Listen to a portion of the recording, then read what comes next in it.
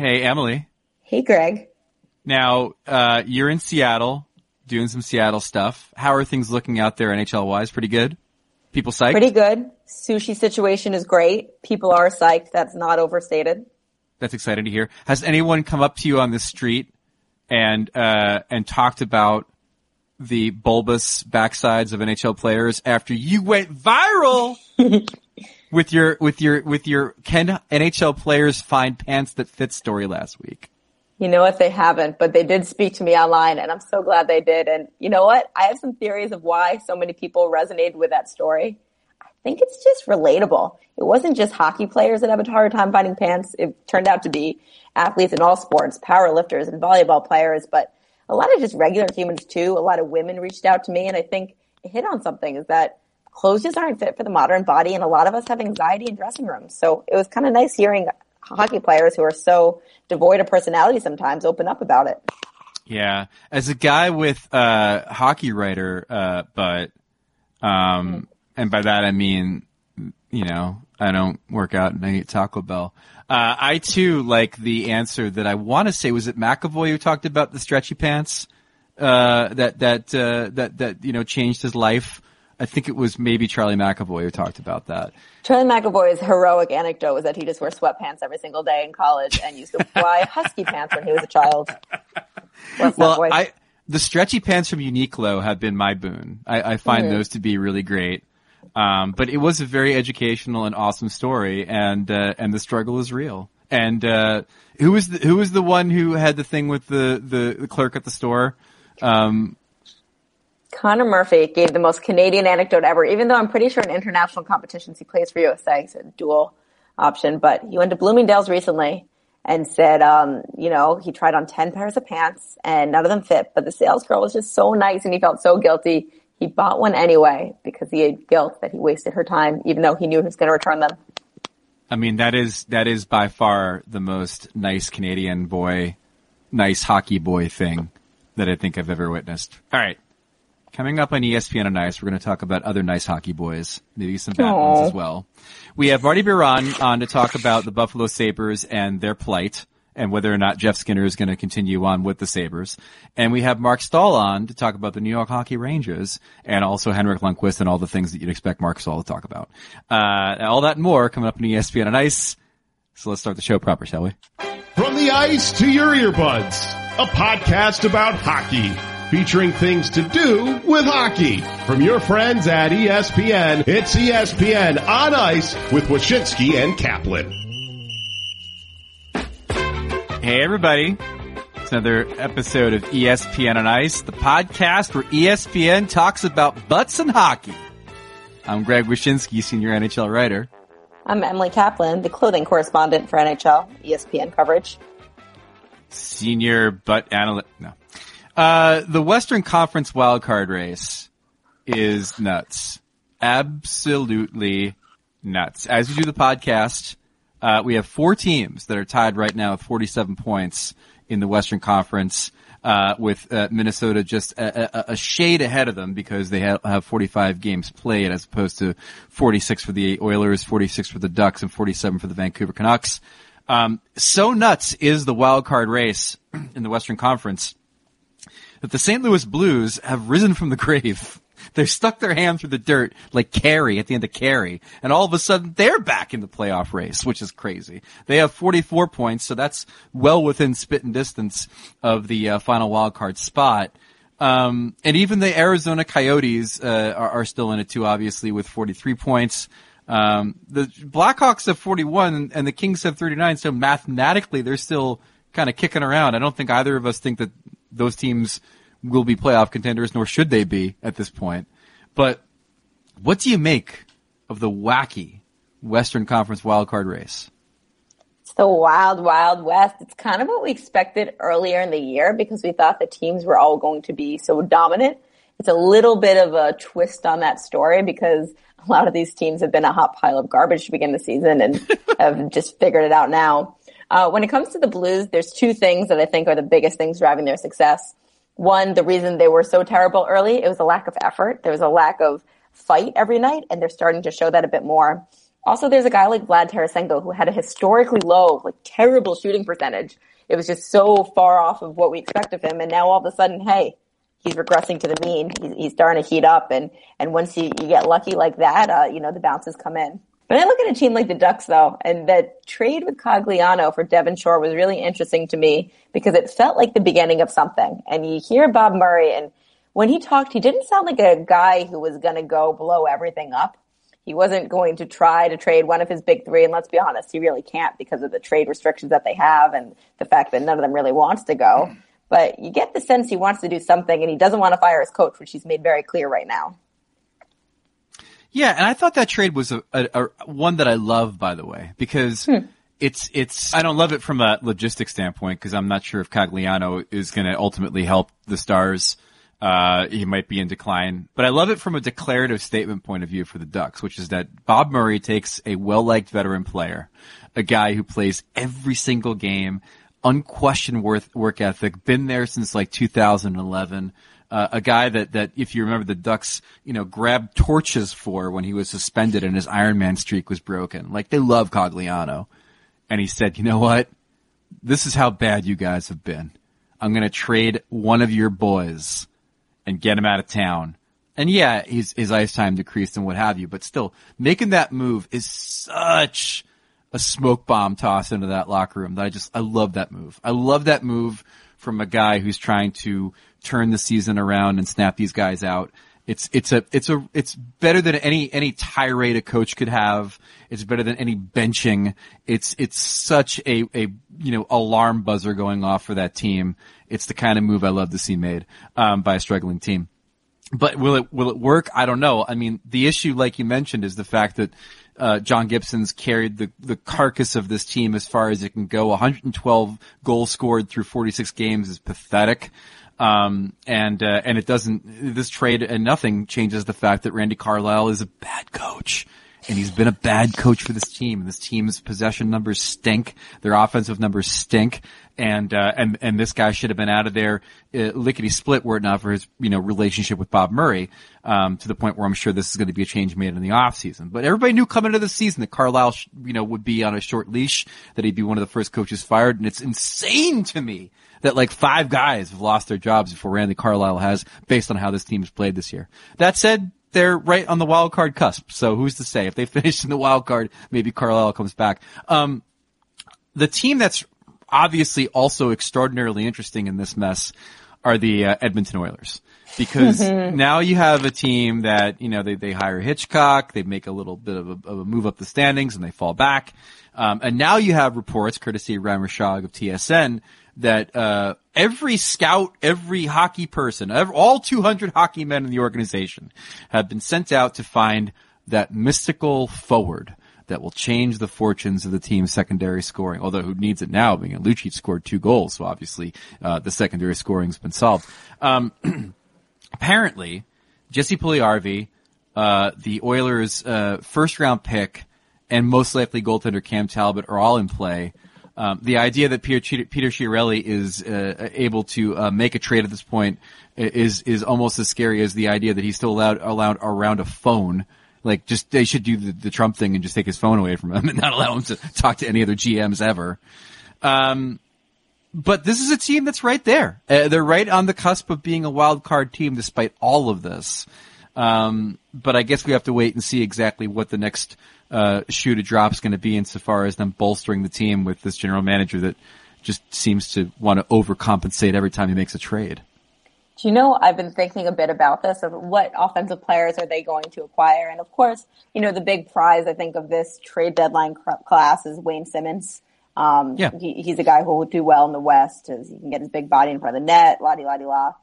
Couldn't you see them making a move for Patrick Maroon? Because the last time we saw Patrick Maroon really thrive, it was playing alongside Connor McDavid. He'll come at the cheap with the St. Louis Blues. He's not having a great year. Quite available. Quite available. And he loves it in Edmonton. I could see that being one of the small moves that they make. There are 2 guys that I kind of have my eye on, and both are expiring contracts. Gustav Nyquist from the Detroit Red Wings, I think, is this type of finisher that the Oilers should be looking at to play with Connor.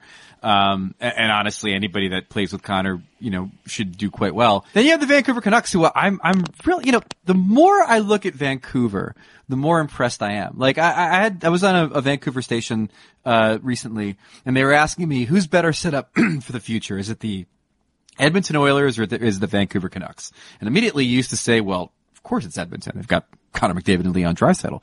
But the more you look at it and you think about the DNA of a contending team in the National Hockey League, what do you need? Well, you need a center. They have Bo Horvat, who's a great center.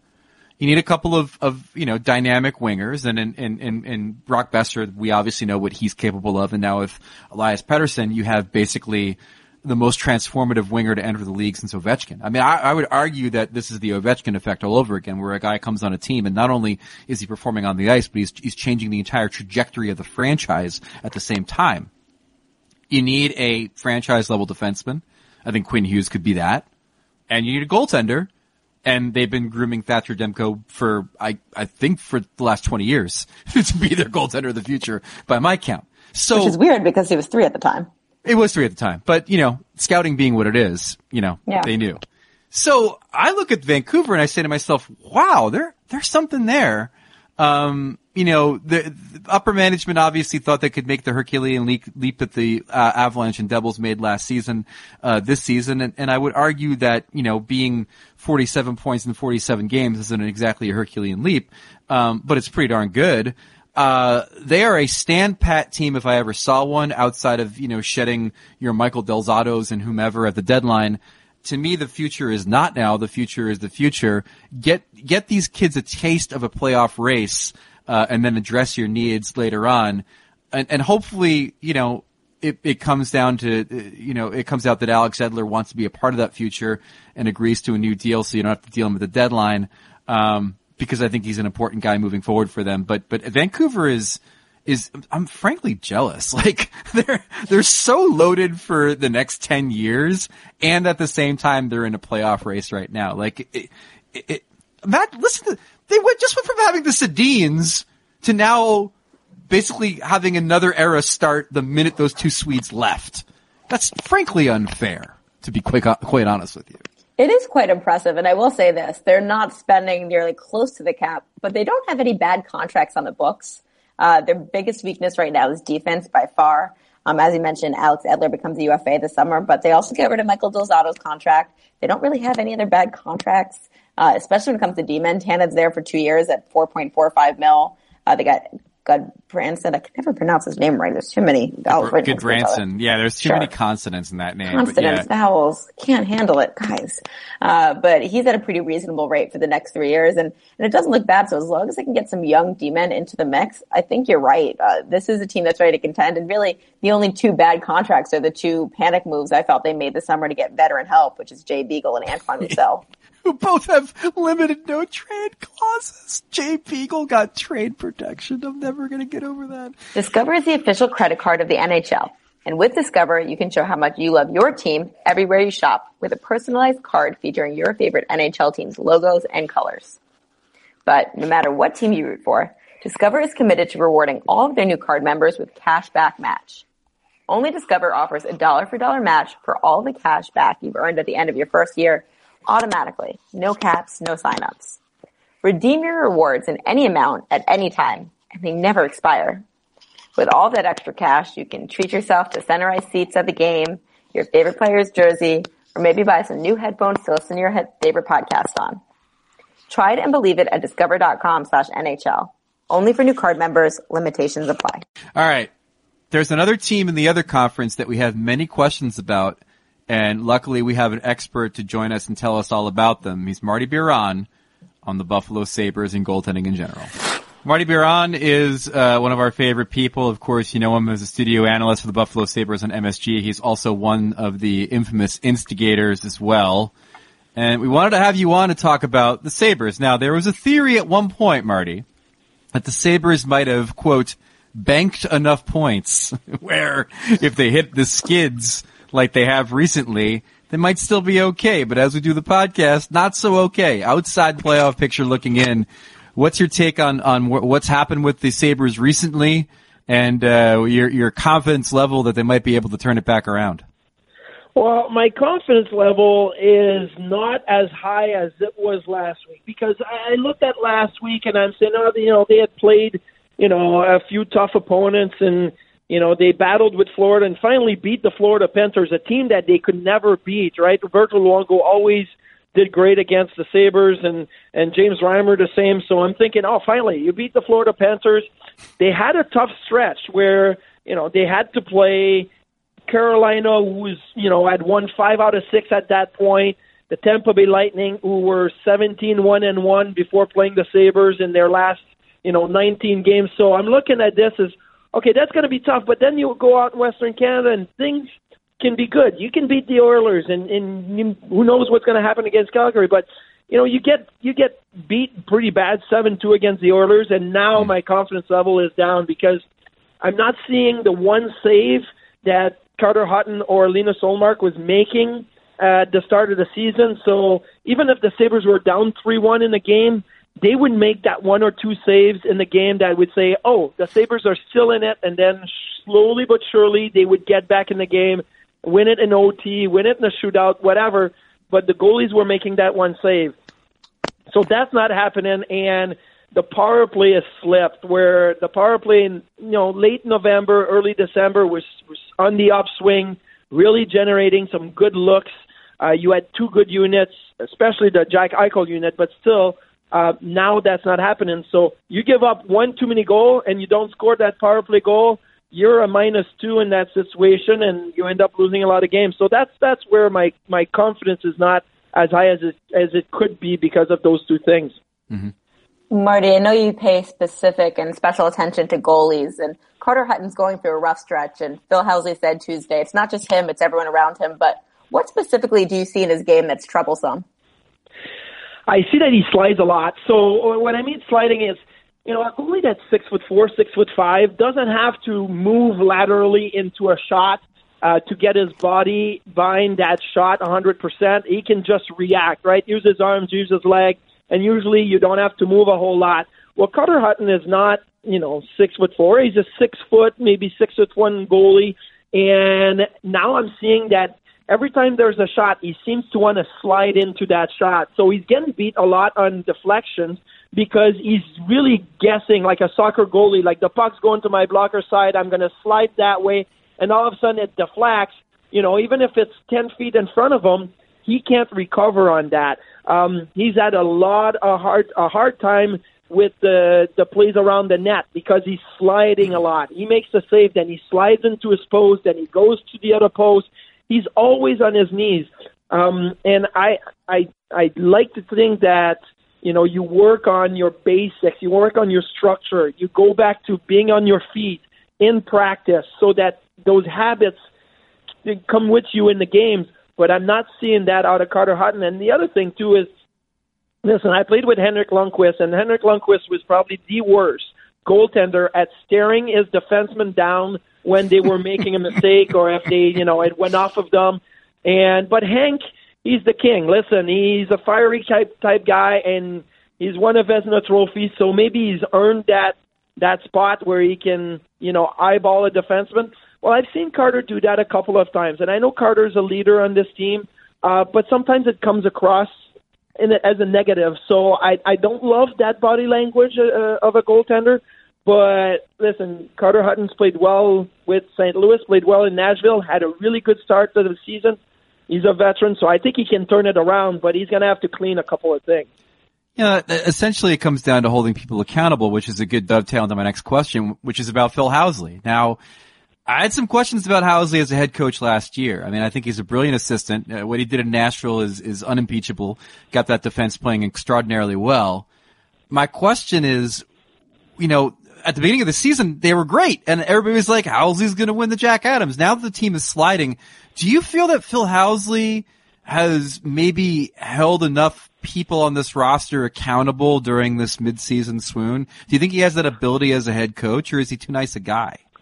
I think he's trying, and I think there's a lot of Phil Housley that we're not seeing behind closed door where he gets to be fiery. And he's had his message, bounce off a few walls in that locker room before. First game of the season, they lose 4-0 to Boston, and his first words in that press conference after the game was, "We're not going through this again. This is not going to be the way we're going to start this season. I'm not going to accept this type of game, this type of effort," which I loved. I'm like, hey, he's putting it on the players. You got to be accountable. Your home opener against a team that had lost 6-0 the night before to the Washington Capitals. They're going to come in and you're going to lose 4-0. That's not going to happen. And the players responded with a couple of wins right after that. And then they went on the West Coast and got 3 out of 5 games over there, and it was good.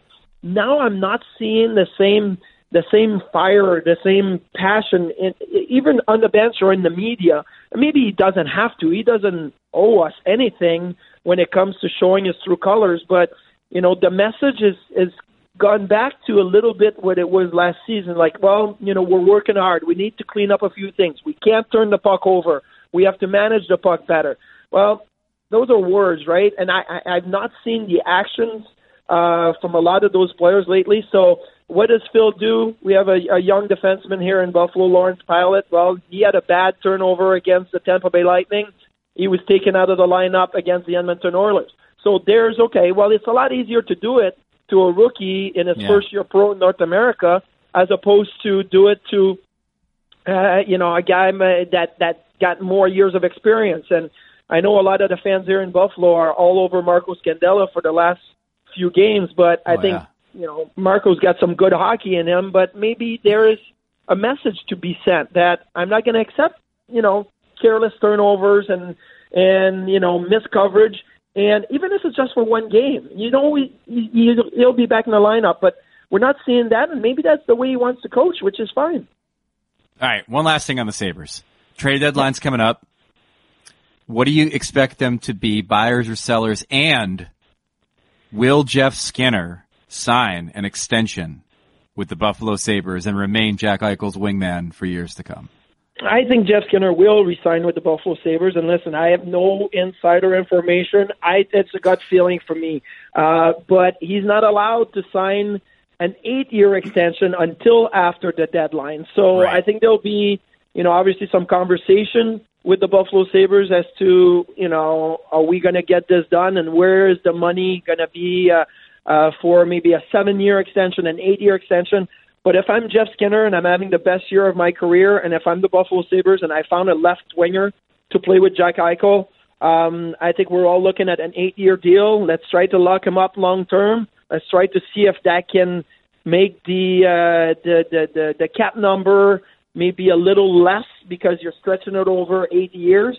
But these two are fantastic together, so I would want them to be together here in Buffalo for the next 8 years for the fans and for the organization. That would be great. Now, I don't think the Sabres will be a buyer or a seller at the trade deadline. I think they'll stay the course.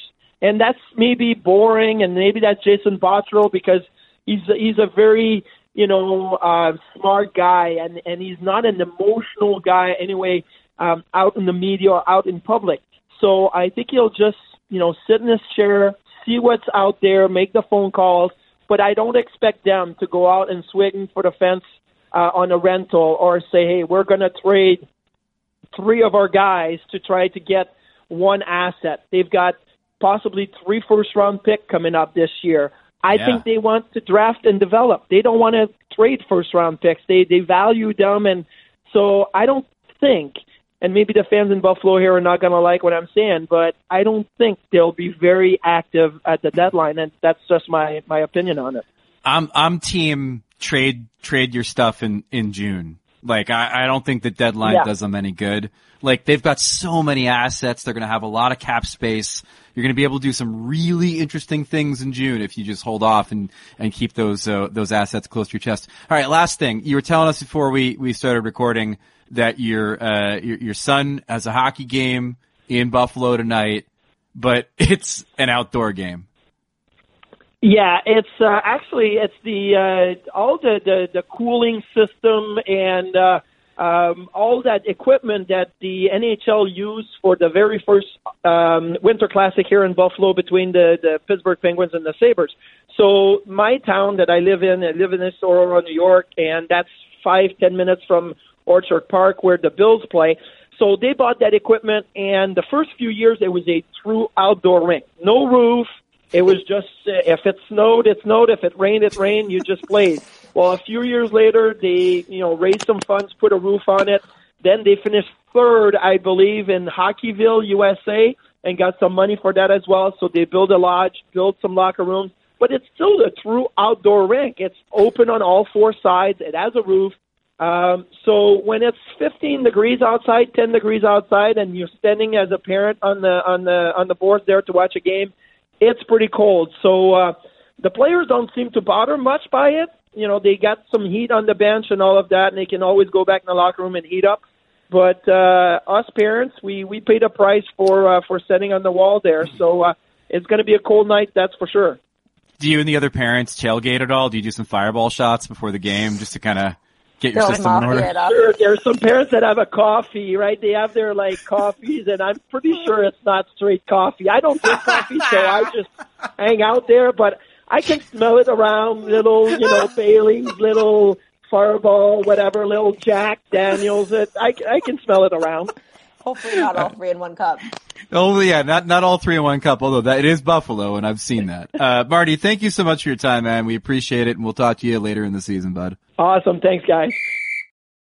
All right, thanks to Marty Biron, who was a pretty good NHL goalie in his day, but our attention is drawn now, Emily, to another NHL goaltender, name of Sergei Bobrovsky. So this was a pretty crazy story. The fact that Sergei Bobrovsky was kind of suspended, but not really for a game.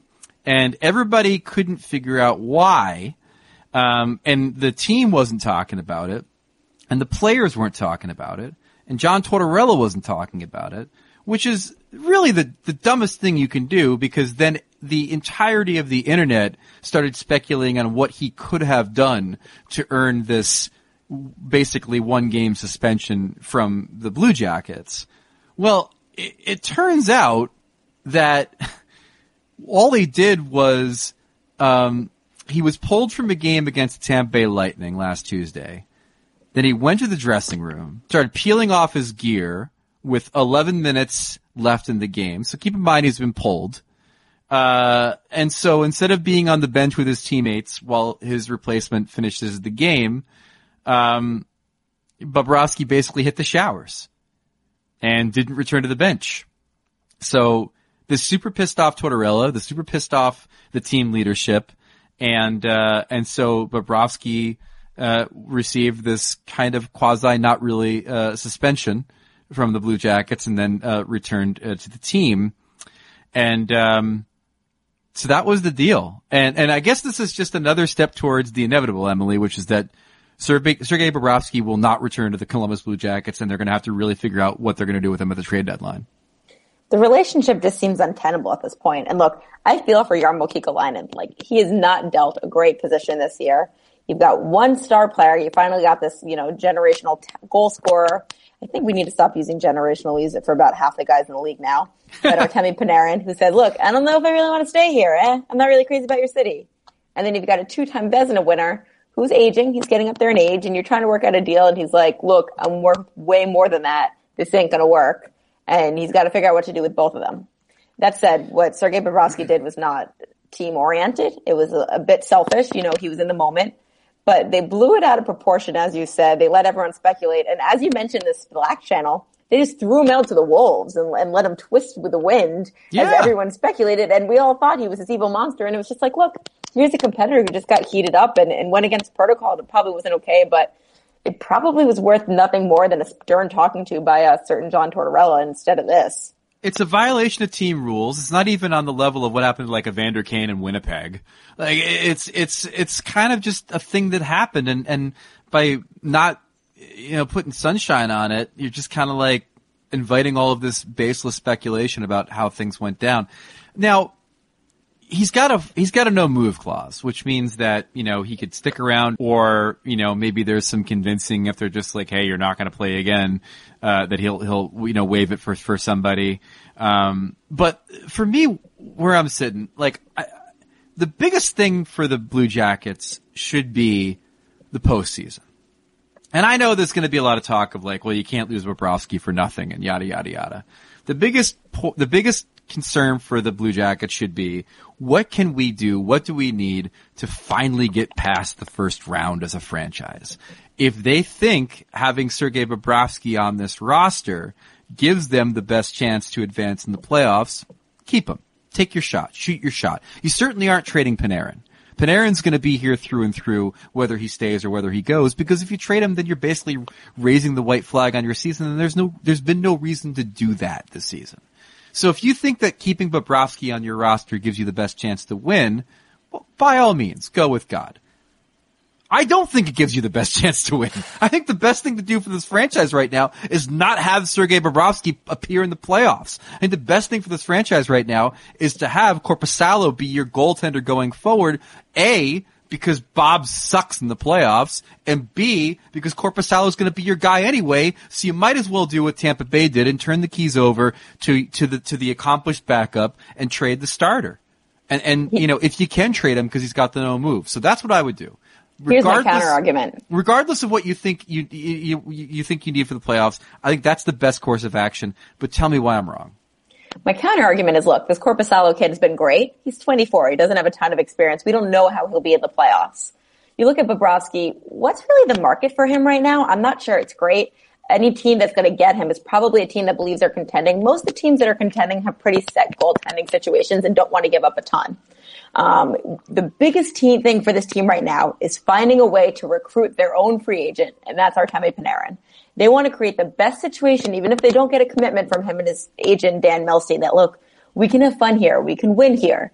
I do think, despite his playoff history, Sergei Bobrovsky gives you the best chance to win. So I think you keep both of them to the end of the season, even though you might let them both walk, because that's the best recruiting pitch you can give Panarin, and that's really the best chance this team has to win long term.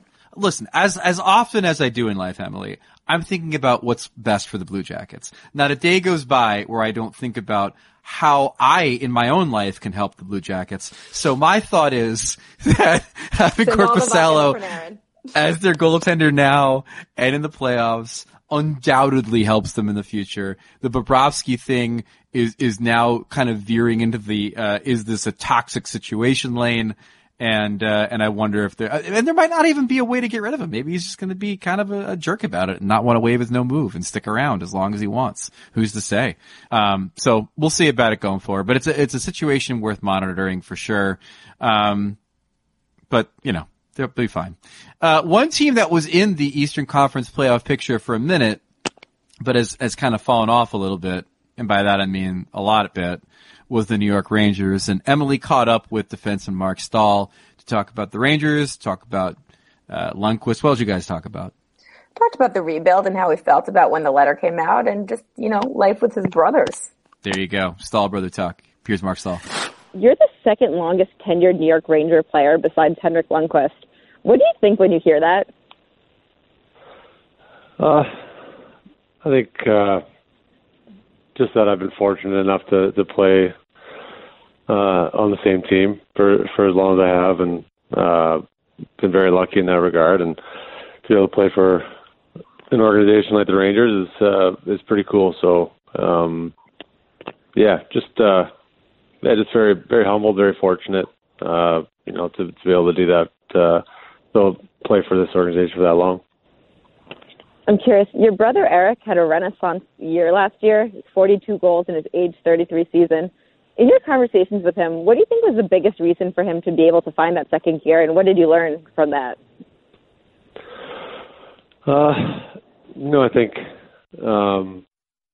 he just went into the right situation. I think he's always been a very talented, successful player in the league, and I think he got into a team and a coach that put a lot of trust and belief in him, and that kind of translated into his confidence, and he just had ended up having a huge year. And, I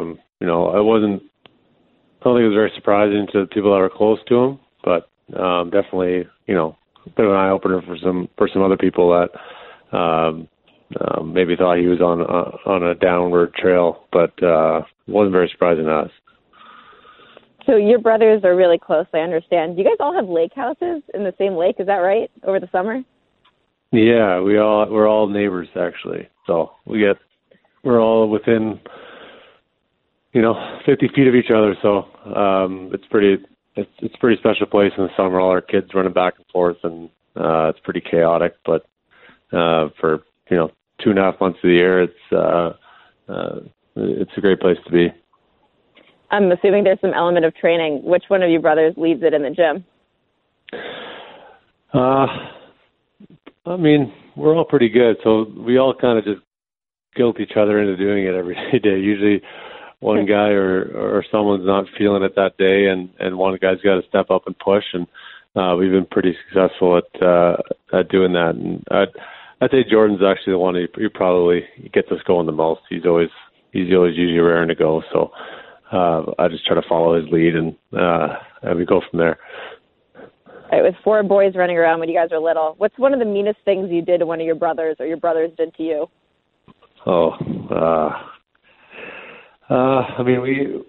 We had an outdoor rink when we grew up, so we skated outside a lot. So we play a lot of games like 2-on-2 and stuff, and they would get heated and get a little competitive. And I remember either I think actually my youngest brother, he tomahawked a stick at me a few times, trying to let me running off the ice, and he'd just throw it over the boards right in my head. So we had a few of those moments, but we mostly self-regulated each other because we were the only ones out there. So my mom would just make us figure it out, and generally we actually played pretty well together. But in those moments, yeah, that was probably the biggest rift. So now you guys run a foundation together, and it raises money for families and children battling cancer. Can you describe a little bit about what you guys do and why this is so personal for you?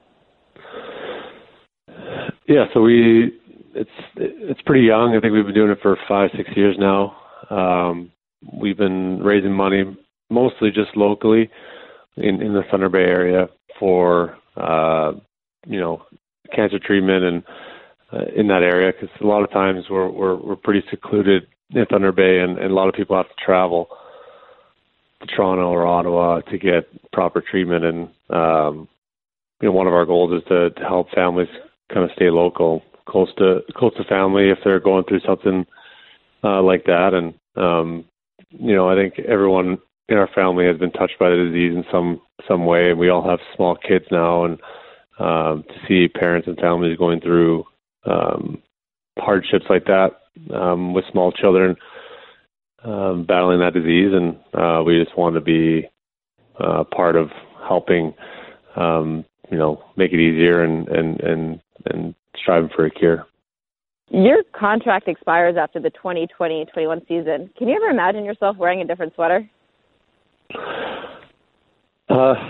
It is hard. Obviously, because I've been here for so long. So yeah, I don't picture myself in another uniform. Obviously, a lot of years left, and a lot of hockey left, and you never know what's going to happen. But I've loved every minute of wearing a Ranger jersey, and I don't plan on putting a different one on. What's one thing David Quinn does that's different than any other coach you've ever had? I think just in the way he coaches the details of just individual one-on-one play on the ice. I think he's very detailed in where your stick is, where your positioning is, where your feet are turned, things like that, where maybe you don't really never really looked at before or thought about on the ice to helping you in different situations. I think that's, as a head coach, that's probably the biggest thing. All right, and the last thing for you, you've played with Henrik Lundqvist for a long time. What's one thing you know about Henrik that fans don't know that might surprise them? One thing, I don't know. He does love burgers on the road. I know that much. Burgers. He'll eat a cheeseburger on every night of the week, I think. So that's probably the one thing. Maybe he probably already said it, but that's definitely one thing. He loves his cheeseburgers. Well, I find that very encouraging. I did not know that, so good. You can have that hair and eat all that grease. Yeah. Awesome. Well, Mark, I appreciate it, and best of luck the rest of the year. All right, thank you very much. Our thanks to Marc Staal, the Rangers, for those moments. And now it's time for our favorite segment of the week. Phil Kessel loves hot dogs. No, he does not love to eat hot dogs. Our weekly look at sad hyperbole and strained narratives of the hockey media. Good one, Randy. Good one.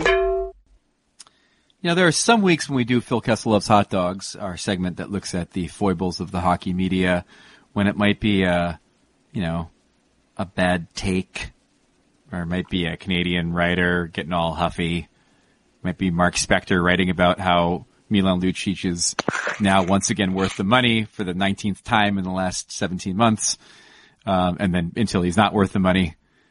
But this time on Phil Kessel Loves Hot Dogs, we have maybe the Citizen Kane of the segment. I gotta be honest with you. Sam Carchidi is a hockey writer. He writes, of course, for the Philadelphia Inquirer and the Philadelphia Daily News, veteran scribe. And this week had a moment that still shocks me, quite frankly, that it occurred. So, somebody photoshopped a tweet that allegedly came from at TSN Hockey, so TSN's hockey Twitter feed, and it read "Trade alert!" ! The Edmonton Oilers have traded goaltender Cam Talbot and forward Jesse Puljujarvi to the Philadelphia Flyers for forward Wayne Simmons.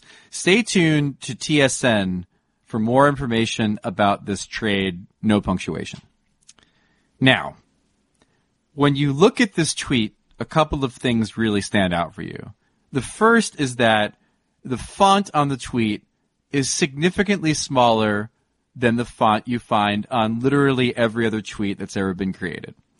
The second thing you think about is the fact that, for whatever reason, there are no hashtags. There's nothing there that would indicate that this was created by the social media team that normally creates the TSN tweets.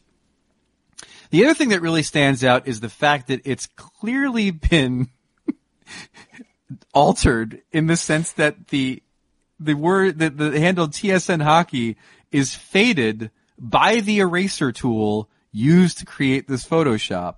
It's clear as day.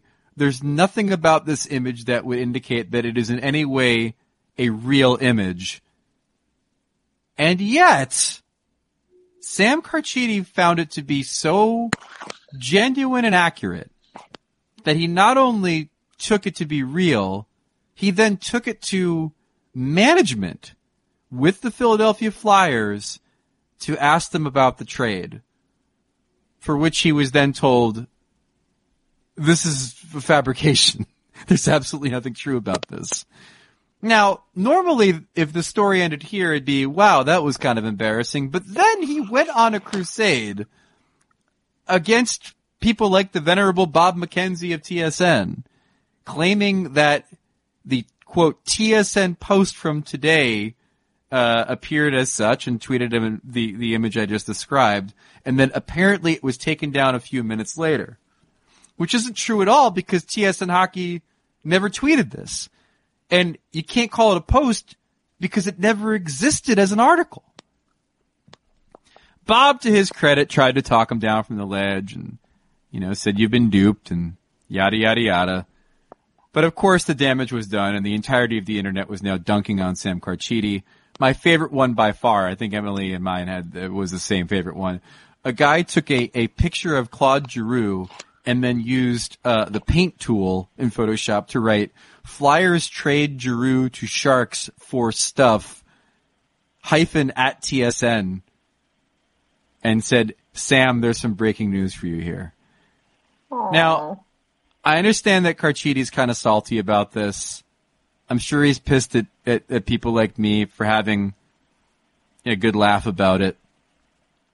And I understand that a lot of people are very protective of journalists at this time because there is so much hashtag fake news being bandied about around the trade deadline. And I'm trying to say this as delicately as I can. But you have to be a total moron to believe that this was real. A total moron. It is one of the cheapest.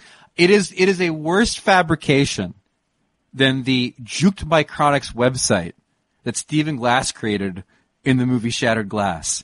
It is something that my 8-year-old could have seen through, and all she does is watch YouTube videos about Roblox.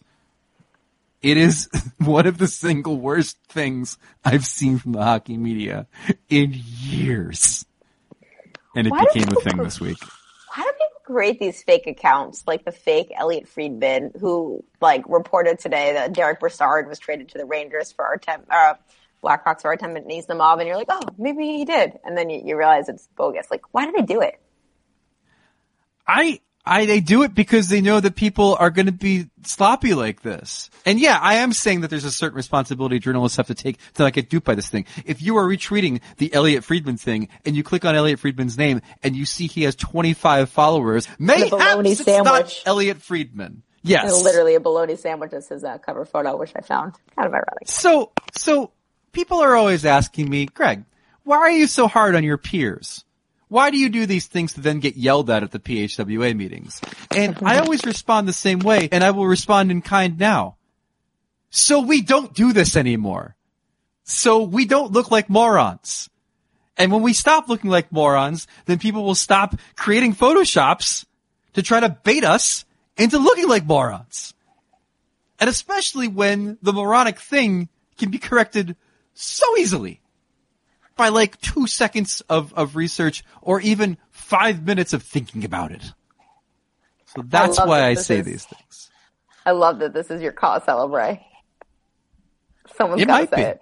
I mean, some people back charities, rescue dogs, try to eradicate Alzheimer's.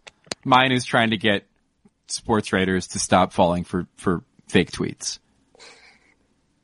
And maybe it's not worthy of a telethon, but it's at least worthy of a GoFundMe, which I'm, of course, will be setting up after the show. All right, it's time for Puck Headlines. Dateline retirement. Rick Nash retires after a stellar NHL career. An absolute megastar with the Columbus Blue Jackets, leading the league in goals one season. The big trade to the New York Rangers, kind of an up and down existence with the Rangers. All of it obviously affected by a series of concussions in his career. Retires way too soon. Truly a good guy. Truly a remarkably good goal scorer in this league, and a shame that it had to end this way. It really is. And you saw it coming. And one day I hope that he is open and honest maybe about some of the symptoms that he has to deal with, because I think it could be educational and instructive to players. For sure. And I'll also say this about Rick Nash, and I mentioned this on Twitter. Maybe the first NHL player that ever made me feel like a human being in doing this job. It was my first year at Yahoo. I was writing for Puck Daddy.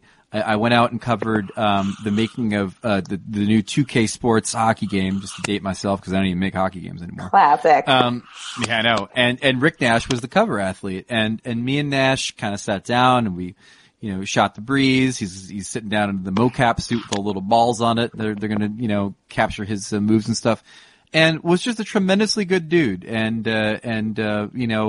very cordial and forthcoming. And through the years, whenever we'd see each other, be somebody who was always, asking you questions beyond the stuff you were just asking him about the hockey and whatever.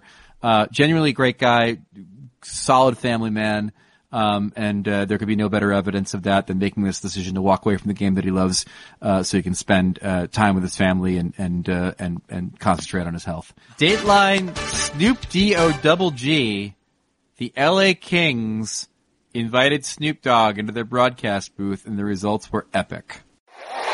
Hands up. Oh, watch out. Oh, he stole on him. He fired on Cuz. Hold on now. Oh, get it cracking then. Let's go. Snoop Dogg in the house. Let me see some. Drop the sticks, man. Let's get cracking, man, to the middle of the rink. Let's go. Number 3 wanted. I like that. Who was number 3 for us? Dion Phaneuf. Dion, go get cracking, Dion. Yeah, go get him, Dion. Get him, Dion. Move, Dion. Get out the way. Go get him.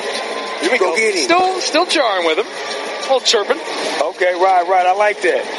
So when they do get into a competition like that, the referee has the sole control power to say, y'all not going to fight, right? They can tell you that. You don't have to listen. Well, they listen right there. Yeah. See the big boys get in, the linesmen. Those guys have the toughest job. Okay, all right. So that was just mushing going on. It was more mushing than fighting. Yeah. Face wash. Okay, all right. Those gloves are stinky. That's why I love this sport, man. That's why I love this, because you got to be 100% man to play this, man. Less mush and more cracking. That's what we need in this game. You couldn't tell it by that clip, but there were some pockets of his play-by-play where he was really good. And it reminded me of, like, taking a friend to a hockey game for the first time and seeing what they noticed. Like, the way he described someone getting kicked out of the face-off circle was incredible. It honestly deserves some kind of broadcasting award. He doesn't get it. Get the next guy in. It was amazing. Speaking of that, we want to throw the full power of ESPN and Ice behind the campaign to replace Pierre Maguire with Snoop Dogg. I don't know about the feasibility of it. I don't even know if he would be interested in the gig. But anything that we can do to make that happen, to go from the guy who is just spouting off trivia during the game to a guy saying, come on, get cracking, Dion. We clearly support that. Also, as we move forward with things like concussion prevention, I feel like Snoop could be a leading voice in the benefits of medicinal marijuana for the NHL as well. Yeah, for sure. Yeah. Finally, Dateline the White House. Clemson's national championship football team was greeted with stacks of cold fast food items when they went to the White House. Emily, which NHL team would most appreciate this orgy of garbage food if they won the cup and went to the White House?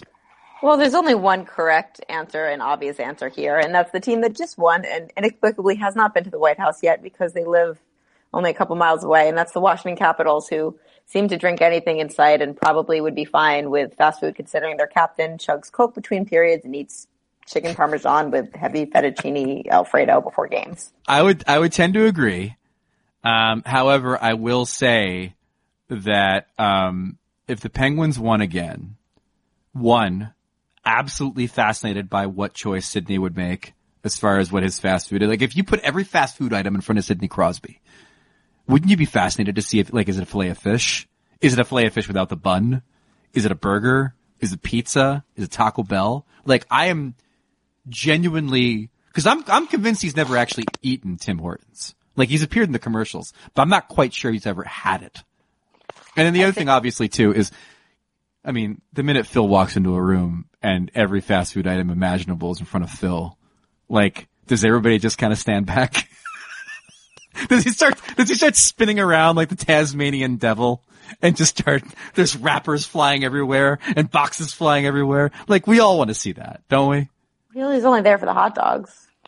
That's true. And as far as I can tell, they didn't go to Sonic. The only correct answer for Sid, by the way, is a fillet of fish without a bun and a fork and knife. You're probably right. I tend to gravitate to the fish items. Like to head over to Long John Silver's now and again for some nuggets, and big fan of tartar sauce. Maybe my favorite condiment.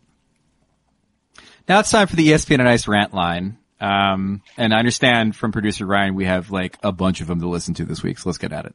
Hi, Emily and Greg. This is your favorite gloom and doom Jackets fan back again. And why is Artemi Panarin still in a Columbus Blue Jacket jersey? Yeah, he's playing well this year, but realistically, this team doesn't have a chance to win a cup. What's the point? There's no way they can beat Washington. There's no way they could beat Pittsburgh in a series. Winnipeg, Nashville would both run them out the building. Tampa, Toronto, Boston, all teams that would beat Columbus. Bob's having an inconsistent year, to put it the nicest way possible. This is the youngest team in the NHL. Shot Panarin, get something out of him. What do I know? I'm just a fan. With that said, hope you all keep doing great work on the podcast, and hope to hear from you soon. Bye. Listen, you got to be in it to win it. And like I said before, you can trade Bob and you still have a goalie. If you trade Panarin, you don't have another Panarin. And I know that there is a lot of pessimism, and I know the idea is, well, the Blue Jackets can't beat such and such and so-and-so. But if they're a playoff team, they got a shot. And you never know what's going to happen. You could catch lightning in a bottle with the goalie that actually can win in the playoffs. But you're not going to catch lightning in the bottle and be a contender of any stripes if you don't have Artemi Panarin on that roster. I keep him and pray that. Hey, here's the other thing too, Emily. Like, they go on a long playoff run. Maybe he doesn't want to leave. Maybe he gets the Steven Stamkos unfinished business bug and decides to stay with Columbus. That's my whole point. I think the entire year should just be used as a recruiting pitch for him. And there's no worse recruiting pitch than saying, yeah, we're giving up on the season. Because they do have a chance at him. They really do. Right. All right. Let's hear our next rant. Hi, Greg and Emily. This is Marissa calling from Las Vegas, and my rant is about all of the people who pay however many hundreds or thousands of dollars to sit right next to the ice and proceed to bang on the glass the entire time. It does nothing to the players. All it is annoying for us watching on TV or even sitting around you. All you're doing is banging on the glass. You have the best seats in the house right next to the ice, and you are wasting it by banging on the glass. It is so annoying. Okay, that was my rant. Thank you. You have any thoughts on glass bangers, Emily? I just think it's ironic that the person from Las Vegas finds that as their biggest issue of people next to the ice, not the women with large feather peacock costumes that are standing there behind to distract the goalies during warm-ups. But right. Yeah, I've never seen this as a big issue. I'd be curious to ask players if they do notice it or not. I tend to think that they do see the outside noise. I don't think it distracts them from the game, but it's in their periphery. Well, I think what you also have to take into account, what I think a lot of the glass bangers don't take into account, is what happens when hands touch glass. Hands that have been eating, say, nachos or pizza or a burger. Those hands make the glass dirty. Now, who cleans that glass? Certainly not the fans banging on it. No, that falls to the ice crew. And so think about that, glass bangers. When you're glomming down those nachos, when you've got those chili fries all over your fingers, and you're slapping them against the glass, somebody has to come through with a rag after the game to clean up your mess. And what happened? Nothing. You didn't distract the players. You didn't do anything. You're very happy you got on camera, I know. But was it worth it for having to make somebody spend an extra 15 minutes after the game to try to scrape off the dried chili from that glass because you slapped your hands on it? This has been a public service announcement from ESPN on Ice. What's our last rant? The Blues are good again. Just when I thought I was out, they pulled me back in. Well, it wasn't so much a rant, Emily, as it was a cry for help. It was definitely trying to tell us something. So I feel that pain. I feel that pain because inevitably it's probably going to end in disappointment, right? Like it's a grand tease of some sort. Sure, and then they're not going to make the grand moves like trading Alex Pietrangelo, and the fans are going to get all upset because they have the same exact roster next year, and so be it.